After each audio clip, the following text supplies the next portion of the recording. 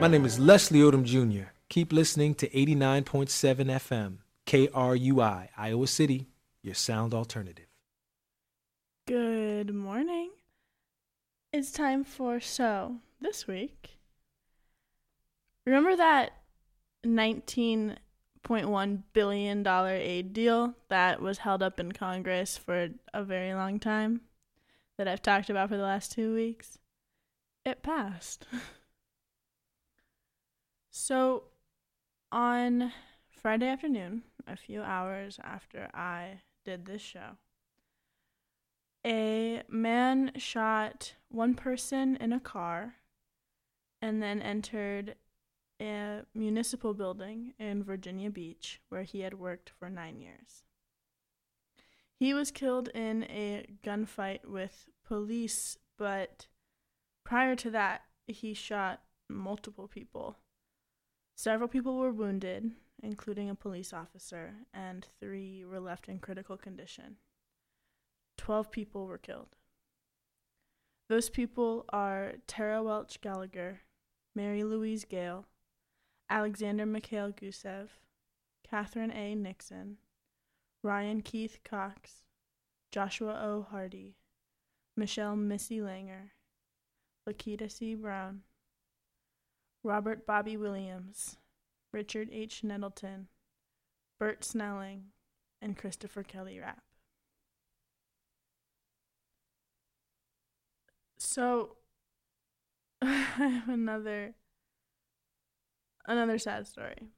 But on Saturday, the body of another Black trans woman was found murdered.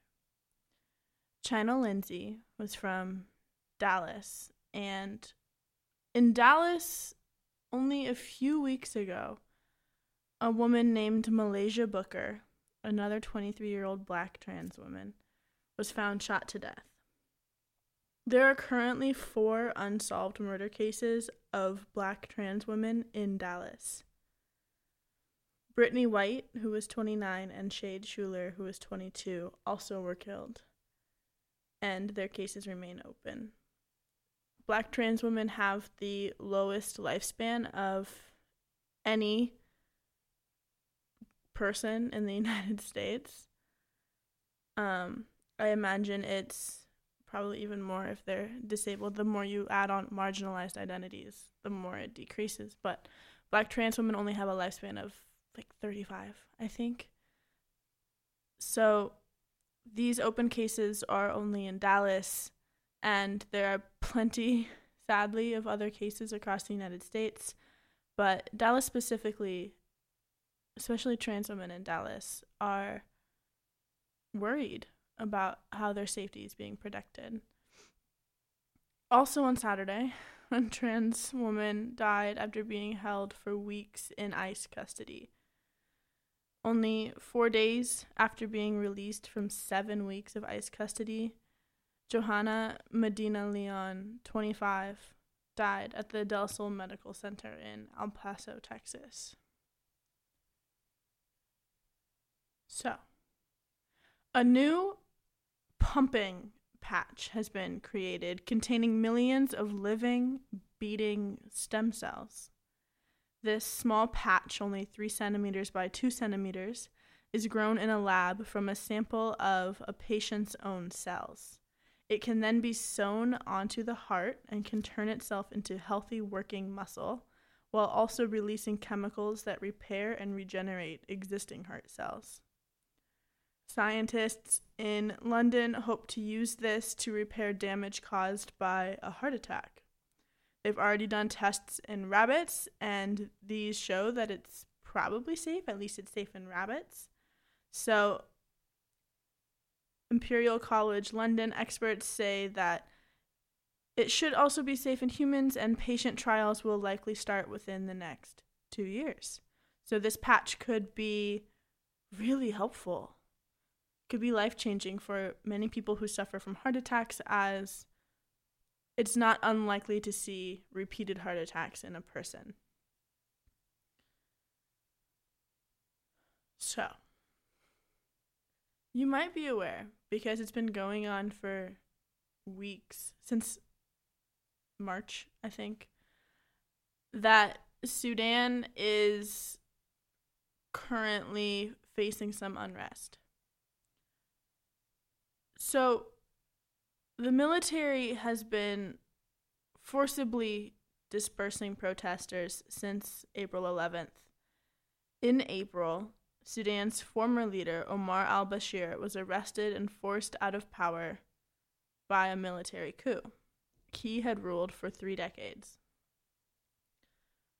So this led to a lot of protests, but also was caused by a lot of protests. Here's how that happened. In December, the government tried to prevent an economic collapse with emergency austerity measures and currency devaluation. This was at the same time that inflation was rising and rising. So after this happened, really simple staples like bread and fava beans and fuel became too expensive for the majority of Sudanese people to afford. And it made it really hard to live, to continue eating these basic staple diet foods that they had been consuming. So protests began, initially about the rising costs, but eventually evolved to demands including the removal of President Bashir and his government. On April 6th, the anniversary of the nonviolent uprising that was responsible for removal of then-dictator Jafar Nimeri in 1985, so that was the anniversary, April 6th, protesters gathered outside the headquarters of the military in the capital and refused to move. These protests were being led by the Sudanese Professionals Association, a group of many young doctors, lawyers, and other professionals, dubbed the SPA, but included a wide range of people. So then Bashir was replaced by a military council, but the SPA and others were dissatisfied because the military was within Bashir's administration. So they weren't actually really getting rid of Bashir's rule, just getting rid of the person. So protesters continued to protest outside the headquarters, defying a curfew. Then, last Thursday, Lieutenant General Awad Ibn Auf announced a 3-month state of emergency and a 2-year transition period to prepare for civilian rule. He appeared to side with the protesters, saying, quote, "For a long time, examining what's going on in the state and the corruption, the poor are poorer and the rich are still rich, and there are no equal chances for the people." But the protests continued, and he stepped down on Friday, along with the security chief, General Salah Ghash. Then, the Lieutenant General Abdel Fattah Abdelrahman Burhan was named head of the military council. He was the 3rd leader in 3 days. According to the foreign ministry, Burhan is, quote, "committed to having a complete civilian government." So, here's where the story peaks. On Monday in Khartoum, Sudan, it's said that the Sudanese military opened fire to break up a sit-in. Witnesses say it was actually the Rapid Support Forces, a paramilitary group, rather than the actual Sudanese military. At least 35 protesters were killed and hundreds were injured. The Sudanese military itself denied any involvement. Subsequent violence led to dozens more being killed, including in other cities. On Wednesday, the death toll reached 60, but it's actually believed to be 100, due to following violence. And doctors and activists say the paramilitaries threw dozens of bodies into the Nile in an attempt to guise the number of casualties that actually occurred. As of Wednesday, many protesters are still unaccounted for. So, on Tuesday, the RSF surrounded the sit-in protest site. On this day, Burhan announced that elections will be held in 9 months, civilian elections. But the SPA rejects this proposal. Mohammed Youssef al-Mustafa, a spokesman for the SPA, said, quote, Burhan and those under him have killed the Sudanese and are still doing it. Their vehicles patrol the streets, firing at people. We will continue in our protests, resistance, strike, and total civil disobedience. All right. Time for a quick break after that story, and then I'll be back. Are you struggling with your mortgage payments? Call 888-995-HOPE to talk one-on-one with a housing expert about your options. Or visit makinghomeaffordable.gov. Brought to you by the U.S. Treasury, HUD, and the Ad Council. As of Tuesday, there are 21 wildfires burning in Alberta, Canada, 8 of which are out of control. 2 of them specifically have already burned over 700,000 acres of land. The Chuckegg Creek wildfire has burned 692,000 acres, and the Jackpot Creek wildfire more than 61,000 acres. These wildfires started in late May and have continued to grow. School districts are closed, and more than 11,000 people have been evacuated via mandate. On Thursday, meetings took place between Mexican officials and U.S. officials.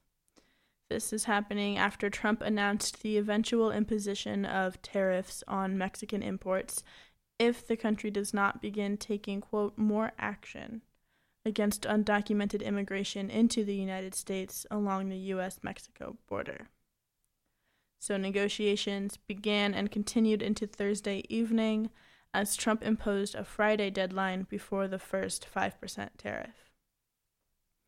Trump administration officials indicated that the negotiations were progressing well, but declined to elaborate on the progress specifically. There were over 4 hours of meetings yesterday with U.S. officials, as well as separate meetings with Mexican government attorneys and officials in the White House counsel's office. Talks are to resume this morning, although Trump himself is still traveling abroad.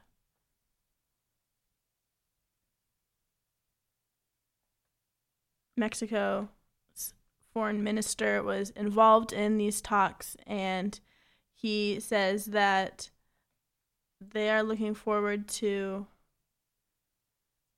getting some negotiations figured out.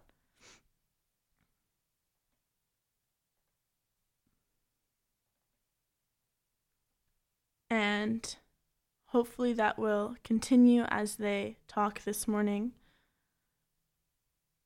He says specifically about yesterday, we had a meeting this afternoon.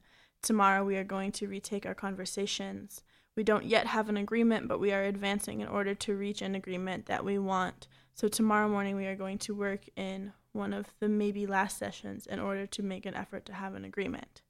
He told officials that Mexico has created a National Guard of 6,000 men to be deployed to the country's southern border along the country of Guatemala to help curb emigration happening through Guatemala into Mexico and then to the U.S. Finally, my last story.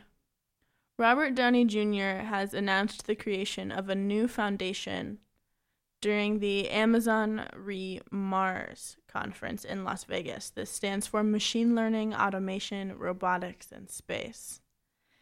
He says this foundation will use nanotechnology and robotics to help clean the planet. He didn't offer many details yet, but a website has been created called the Footprint Coalition and went live shortly after he announced this objective. Downey Jr. will spend the next 11 months collaborating with UN experts and building the organization, and hopes to have the coalition begin its work by April 2020. He says, quote, "I have this quiet sense of crisis," and also says, quote, "Between robotics and nanotechnology, we could probably clean up the planet significantly, if not entirely, within a decade." So that's all for the news today. I will see you next week. Even if you don't know the lingo. Dad bod, noun. The result of the occasional donut, always washed down with confidence. Brought to you by the U.S. Department of Health and Human Services, Adopt U.S. Kids, and the Ad Council. Visit adoptuskids.org.